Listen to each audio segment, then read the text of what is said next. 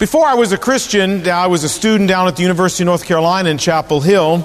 Many of you know parts or all of my story, and you know that I was not exactly living what we might call an exemplary moral and ethical life in those days. As a matter of fact, I had hair out to my shoulders and loved beads and didn't smell so good. Folks, I was at the original Woodstock, as I've told you, not the BMW deal they did a couple years ago, but I was at the real one in the mud. One of the things that I was involved in those days before Jesus Christ changed my life was deeply involved in the drug culture. One of the things we got involved with down there was actually bringing drugs in from Europe. I had a friend who would go to Amsterdam a couple times a year, bring back hashish, mostly sewed into the inner lining of his overcoat. This was before they had, the sniffing dog deal. Then we would take it, buy it from him in bulk. We would cut it up, sell it in smaller quantities, and I put myself through college the last couple of years selling dope. See, you didn't know I was that bad, did you?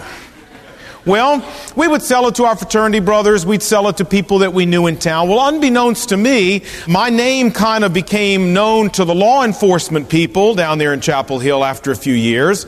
And one morning I was sleeping in bed. We were renting a house out in a fairly poor section of Chapel Hill. And there was a knock on the door, and one of the guys who was sleeping out in the living room, depending on what day of the week it was, we had different numbers of people sleeping there, but he was sleeping out in the living room, and he got up and he went and opened the door, and it was the police. The police asked him, I was back in the bedroom, I heard it, they said, "Does Lon Solomon live here?" And he said, "I don't know. Why? Why do you want to know?" And they said, "Well, because we have a warrant, a federal warrant for his arrest on drug charges. We also have a search warrant, so we're planning to come in." Now, about that time, I was up looking out the window. We were up on the second floor, but I figured I could survive the jump better than I could survive what was coming through the front door. There were police all around the house. Just to cut to the chase here and tell you how the story turned out, the long and the short of it is, they had a search warrant, indeed, but they had the wrong house number on the search warrant. And my roommate was cagey enough to ask him, "What's the address you've got on your search warrant?" And when they told him, he said, "I'm sorry, that's the house next door. You've got the wrong address on your search warrant." And so he wouldn't let him in. Now, I became a Christian about a couple weeks after this all happened. This is true. Now, it wasn't automatically connected, but it wasn't a bad idea, it seemed to me, to consider a change. But let me tell you what ended up happening. They went next door, let themselves into the house next door. The guys who lived next door were all fraternity brothers of mine. They were all gone and in class. The police let themselves in because they had the search warrant. Why waste a good search warrant, I guess, huh? So they went next door, let themselves in, found a lot of dope next door. Guess who sold those people next door all the dope in the house? We did. We sold them everything they had in the house. They went to the classroom building where my friend and my fraternity brother was in class, called him out of class, handcuffed him right there in the hallway of the classroom, and took him to jail. And when I went to see him later in the day, I went right there into Chapel Hill, right into the jail, and looking right through the bars. He was on the bad side of the bars. I was on the better side of the bars. And I felt horrible. I felt absolutely horrible. This guy had a full grant-in-aid scholarship called a Moorhead Scholarship to Chapel Hill. He didn't pay a cent. They even bought his books for him. He lost all of that. And he went to jail on drug charges. And you know who they really wanted? They didn't want him. They wanted me. And I felt terrible because I felt like here was a guy who took the hit that really wasn't meant for him. It was meant for me. And I still feel horrible about that 25 years later. Every time I think of the story we've got in the Bible this morning, I think about my friend Pablo and what happened in Chapel Hill. Because we've got a story this morning about somebody taking a hit for somebody else. And the person who should have taken the hit didn't, and the person who didn't deserve the hit took it. And that's what we've got going on right here. And so as we study the story of a fellow named Barabbas, I hope that you'll also let God impress upon you that in many respects, the same thing that Jesus Christ did for Barabbas, He's willing or has done for you and me. And let's talk about that this morning. I'm in verse 15 of chapter 27. Let's look together. Now, it was the governor's custom at the Passover feast every year to release a prisoner that would be chosen by the crowd. As best we can tell, in the whole Roman Empire, this was a custom unique to Judea. And Judea was a tough place to rule. It was a tough place for the Romans to keep peace in. And so this was a concession, apparently, that they had come up with, that every year at Passover, they would release one prisoner, whichever one the crowd chose. This was a way of kind of helping to spread a little goodwill, I guess. Now, verse 16. And at that time they had a notorious prisoner who was named Barabbas. What do we know about this guy, Barabbas? Well, his name means son of the father. And we know that rabbis and famous teachers in Israel often called themselves the father of the people. Some commentators have suggested this guy may have really been the son of a very famous rabbi. We just don't know the rabbi's name. That's possible. It's also possible this is just a street name that Barabbas used on the street. It wasn't his real name at all, because Barabbas was not exactly what you would call, your mild-mannered Clark Kent sort of guy. In fact, Luke 23 tells us that Barabbas had been thrown into prison for leading an insurrection in the city and for murder. Barabbas was a member of a fanatical underground guerrilla group that the Romans called the Sicarii, which means in Latin the dagger men. This was a group of guerrillas who believed that if they assassinated enough Roman officials, they could drive the Romans out of Palestine, because they could just bring the Romans to the point of saying it's not worth it. And they went around finding any Roman official that they could and assassinating them. Interestingly enough, the same strategy was used in 1946 to 1948 by the Jewish underground organization called the Haganah, eventually culminating, if you know anything about that point in history, with the blowing up of the King David Hotel there in Jerusalem, the killing of a whole bunch of high British officers. And it was at that point that the British said, forget it, this is not worth it, we're out of here, you guys deal with your own problems. So it worked in 1946. Now, it did not work with the Roman Empire. They were just wired a little differently. So it didn't work. But apparently Barabbas had been leading a revolt. He had apparently killed some Romans. They had caught him. They had tried him. They had convicted him. And he was being held and was going to be executed. This is this guy. And everybody in Jerusalem knew who he was. He was kind of like Zorro. You know what I'm saying? For these people. Okay. Now, let's go on. Verse 17. So when the crowd had gathered, Pilate said to them, which one do you want me to release to you, Barabbas or Jesus, who's called the Messiah? For he knew it was out of envy that they had handed Jesus over to him, that is, the leaders had. And while Pilate was sitting on his judge's seat, his wife came to him with a message and said, don't have anything to do with that innocent man, for I've suffered a great deal today in a dream because of him. But the chief priests and the elders persuaded the crowd to ask for Barabbas and to have Jesus executed. Which of the two do you want to release to you? Asked the governor. Barabbas, they answered. Well, what shall I do with Jesus, who's called the Christ? Pilate asked. And they all answered, crucify him. Why? Pilate said. What crime has he committed? But they shouted all the louder, crucify him. And when Pilate saw that he was getting nowhere, but that instead an uproar was starting, he did the politically correct thing. He took water and washed his hands in front of the crowd, and he said, I'm innocent of this man's blood. It's your responsibility. Now, is that really true? Of course not. This is one of the most enduring little images we have of the crucifixion, which is Pilate washing his hands. Did it ever occur to you where he might have gotten that custom from? It was not a Roman custom. We don't know anything about Romans doing this. Actually, it probably came from Deuteronomy 21, where when a group of leaders in a city found a dead body close by the city, but they didn't do the murder, they didn't have any idea who did it. Deuteronomy 21 says that you come back into the city and you ritually wash your hands and you hold them up to God and say, God, we're innocent, we had nothing to do with this. And that way they would not bring guilt on their city. And it's very possible that Pilate knew about this hand-washing ritual because he was there in Israel, and he picked a ritual, he picked an image that all the Israelites would have immediately connected as a way of saying, I'm innocent. That's probably where he got it from. Now look at the response, verse 25. And all the people answered and said, let his blood be on us and on our children. Listen, I'm one of those children. You understand what I'm saying to you? I mean, Solomon is not Irish. You understand what I'm saying? And I don't much appreciate being lumped in with these people back there with what's going on. But I got lumped in whether I wanted to be lumped in or not. My people rejected their Messiah. And even though Jewish leaders since the first century have tried to convince the world that it was not the Jewish people who were responsible at all, it was the Romans, the answer is it was both. The Romans were responsible and these Jewish people were responsible. They were both responsible.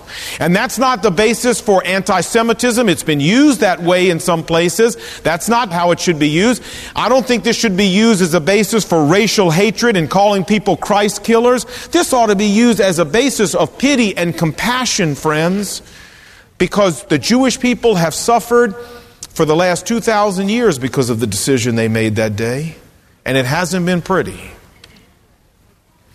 When I was in Israel for the first time in 1983, I went to Yad Vashem. It's the Holocaust Museum that's there in Jerusalem. I want to tell you, folks, when I walked into that place, I had no clue what I was in store for. No clue. I was so shaken when I walked out the place, I couldn't go on with the day. I just said, look, I got to go back to the hotel. I mean, I can't describe in words what that did to me. It's 2 buildings full of images and movies and murals that trace the whole Holocaust. It's unbelievable what's in there. And I remember walking out of the building at the end of the little self-guided deal that you do. And I remember thinking to myself, you know, this did not have to happen. This did not have to happen. And it wouldn't have happened if 2,000 years ago that crowd would have made a different decision. If 2,000 years ago they would have said, hey, crucify the rabbis if you want to, but you give us Jesus. None of this would have happened. You say, Lon, are you suggesting that all the suffering of the Jewish people for the last 2,000 years can be directly traced back to this verse, verse 25, let his blood be on us and our children? I don't know. I'm not God. I can't answer that question absolutely. I can just tell you my opinion. And my opinion is that the vast majority of that suffering can be traced right to this verse. Now, I don't know that the Jewish people back then had a complete understanding of what they were really saying, but God sometimes holds us accountable for what we say and do, whether we have a full understanding of what we're doing or not. Pretty tragic. Well, let's get back to Barabbas, verse 26. Then he released Barabbas to them, but he had Jesus flogged and handed him over to be crucified. The church father Jerome tells us that before the Romans were ready to crucify somebody, they flogged them. And flogging was basically whipping, but it was not with a normal whip. It was with kind of a cat o' nine tails affair where you had a handle and you had a bunch of rawhide strips. And Jerome tells us that at the end of these rawhide strips, the Romans tied pieces of bone and pieces of metal so that when they hit you, it just ripped your skin open. And that they would beat prisoners with this who were going to be crucified to exhaust them to the point that they would die quicker on the cross. Now, the Jewish people had a limit to how many times they could flog someone. 39 was the absolute limit. And if you remember, the Apostle Paul said he got 39 a couple of times. But the Romans had no limit. They could beat you till you died if they wanted to. How many times did they hit Jesus? No clue. But I'm sure it wasn't pretty what he looked like when they got finished. Now remember, this is what Barabbas was scheduled for before Jesus took his place. You understand what I'm saying? This is what was going to happen to Barabbas. He was headed for the cross. And so the point is that Jesus Christ took the stroke that belonged to Barabbas. That's pretty clear. And Barabbas went free. Now that's the end of our passage, but it leaves us with a really important question. What's our question? So what? Right. Whenever I do a funeral, there tends to be one thing that's fairly constant, and that is that the family picks out a favorite hymn. Usually it's the favorite hymn of the person who's passed away. And I think that's good, and that's precious. But oftentimes I've sat there as I've listened or been singing, and I've thought, you know, at my funeral, what song would I like them to sing? Now, at your funeral, what song would you like them to sing? Have you ever thought about that? You should pick a couple of songs and leave them so people know what to tell them to sing when you're out of here, you know? So what song would you pick? You say, Lon, this is sick. This is twisted. What are you talking about? Nobody wants to think about that. Well, maybe you don't. I'm just trying to find out what one of your favorite hymns is, okay? That's all I'm trying to find out. Want to know what one of mine is? You don't want to know. All right? All right? I'm not going to tell you. So there. No, I'll tell you, because I want to. I love the hymn by Charles Wesley. And the title of it is, if you know, it's called And Can It Be? Do you know that great hymn? And I love the way the chorus goes. The chorus says this: amazing love. Amazing love. How can it be that thou, my God, that you would die for me? And the reason I love that hymn so much is because that hymn reminds me that I was square in the crosshairs of the judgment of God. That's what I deserved. I deserved to be there. And Jesus Christ came in and moved me over and took the bullet that was meant for me. That's why I love that song. Amazing love. And this is the confidence. This is the hope with which I plan to go out into eternity. You say, but Lon, what kind of hit are you talking about? I mean, what do you mean? Well, let's go back to the beginning and see if I can explain to you exactly what we mean. In the beginning, with Adam and Eve in the garden, you say, you don't really believe that, do you? Absolutely, I do. I believe there were two people right there. And here's what God said to them. God said, you can eat freely of any tree in the garden, Genesis chapter 2, verse 16, that you want. But when you disobey me and you eat of that tree in the middle of the garden, on that day you shall surely die. God was very upfront with these people about what the penalty for disobedience was. There was no secret there. And you know, in the pages of the Bible ever since, God's been just as upfront. He says in Ezekiel 18, verse 4, the soul that sins, it shall die. He says in Romans chapter 6, verse 23, you know it, the wages of sin are death. God's been very upfront about this. Now, that's the bad news. But from the very beginning, God also started telling them about the good news. And the good news is that God would allow substitution. In His mercy, God would accept a substitute. A substitute could shed its blood, sacrifice its life in the place of my life, take the hit that I really deserved, and God would accept this and let me go free. That's the good news. Let me go free just like Barabbas went free. And God began to teach this great truth from the very beginning to people who had broken His law. He taught it to Adam and Eve. He taught it to Cain and Abel. He taught it to the Israelites in Egypt when they took that Passover lamb and they killed that Passover lamb and they put the blood of that lamb on the doorpost of their house. And in a sense, that lamb took the hit that otherwise would have fallen on every firstborn Israelite that night, but the lamb took the hit instead. It forms the basis of the whole sacrificial system of Israel, where a sinner would bring an innocent, blemishless animal, usually a lamb, and the lamb would be killed and the lamb's blood would be put on the altar, and God would accept the death of that lamb in the place of the death of a sinner. And it was practiced at the temple in Jerusalem for 15 centuries, just like that. What was God doing? God was trying to teach His people a principle, the principle of substitution. Now, the Bible was also clear that these animal sacrifices were not the final solution to this problem. For it is impossible, Hebrews 10:4 says, for the blood of bulls and goats to take away sin permanently. It's not going to work. Ultimately, there had to be, in order to have a permanent solution for the problem, there had to be a man who was willing to die as the lamb for mankind. But remember the requirement. The lamb had to be blemishless. The lamb had to be perfect. And there's not a lamb, there's not a human being who ever lived that could meet that requirement. So, the only solution God had was to come and become a man Himself, and to live a completely sinless life Himself, and to offer Himself as an unblemished lamb to pay for the sin of mankind, to take the hit that you and I deserved Himself. And that's exactly what God did in the person of Jesus Christ. Hebrews chapter 4, verse 15. Jesus Christ was tempted in every way, just as we are, yet without sin. And John chapter 8, verse 46, He said to His enemies one day, which one of you, can any of you prove me guilty of any sin? That's a pretty incredible statement. Now, I could stand up and make that statement. Which one of you could prove me guilty of any sin? And my wife would be the first one to have her hand go up. I mean, she wouldn't be looking to get me in trouble, but she knows that it's not a true statement. And she could make the same statement, and Brenda's a great gal, and I love her to death, and she's a great wife, but I would have to step up and say, no. I live with you, and that's just not true. Now, if you're a teenager, don't even think about making that statement. We as parents will have that statement fixed before it ever even finishes coming out of your mouth. Give it up. But you know what's interesting? When Jesus Christ made this statement to his enemies, not just his friends, not his family, when he made it to his enemies, there wasn't one single person who could step up and call his bluff. Not one.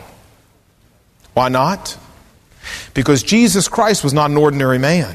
He was God wrapped in human flesh, and he never did sin. There's never been a person like him before, and there'll never be another person like him again. But it took someone like him to satisfy the requirements of God's law as somebody who would pay for your sin and my sin. And that explains why John the Baptist pointed to him and said, "Behold, this is the Lamb of God who's going to take away the sin of the world."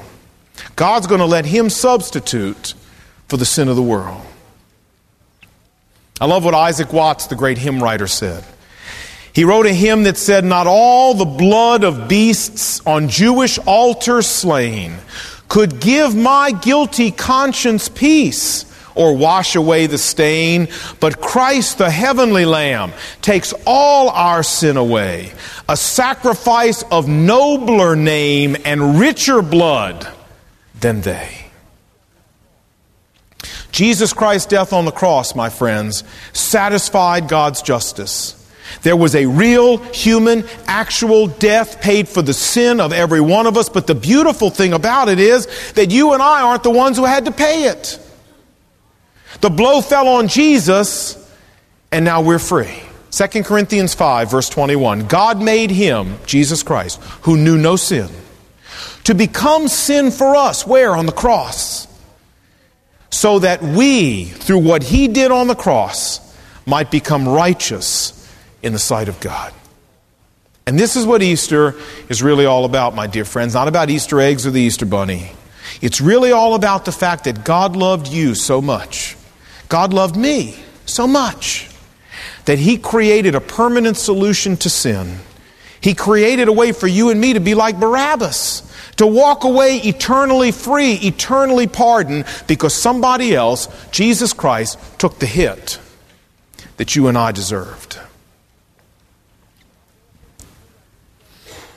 And Isaiah 53, I think, says it about as well as it can be said. You want to turn there with me for a second? It's page 523 in our copy of the Bible. Page 523 or Isaiah 53 in your copy of the Bible. I don't think it can be said any better than this. Isaiah 53, page 523. Look with me at verse 5.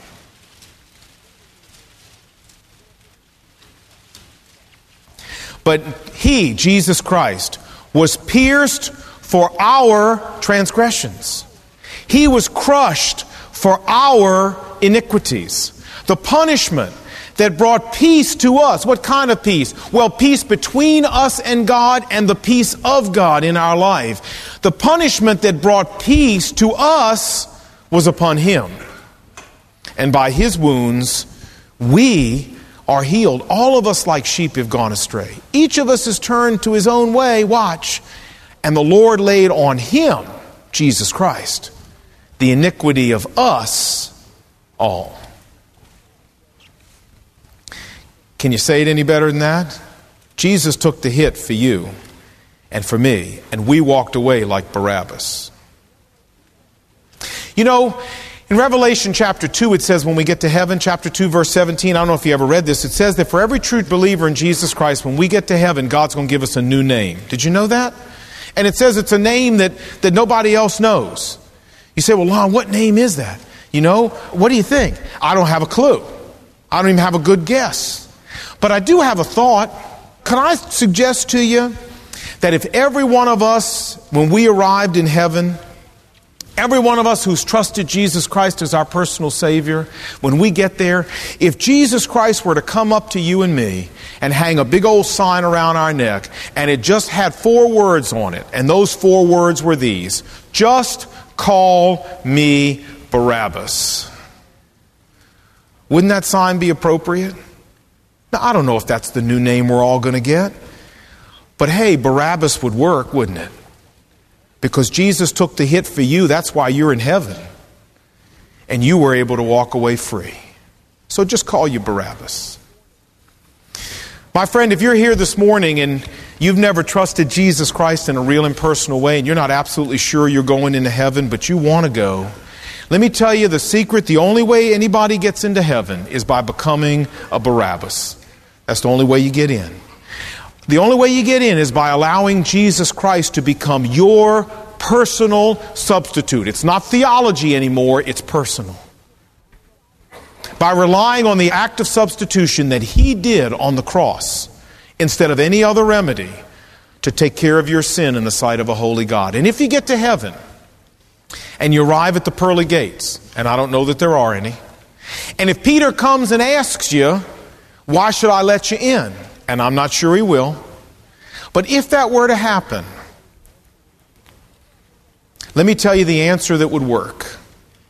The answer, why should you let me in? The answer is this: because I have a substitute, Jesus Christ, who on the cross took the hit that belonged to me. The pearly gates will open and they'll welcome you inside. And if you've never done that, that's how Jesus said you get into heaven. That's why He came. And I hope this Easter season you'll think about making that personal transaction between you and God if you've never done it before. Let's pray together.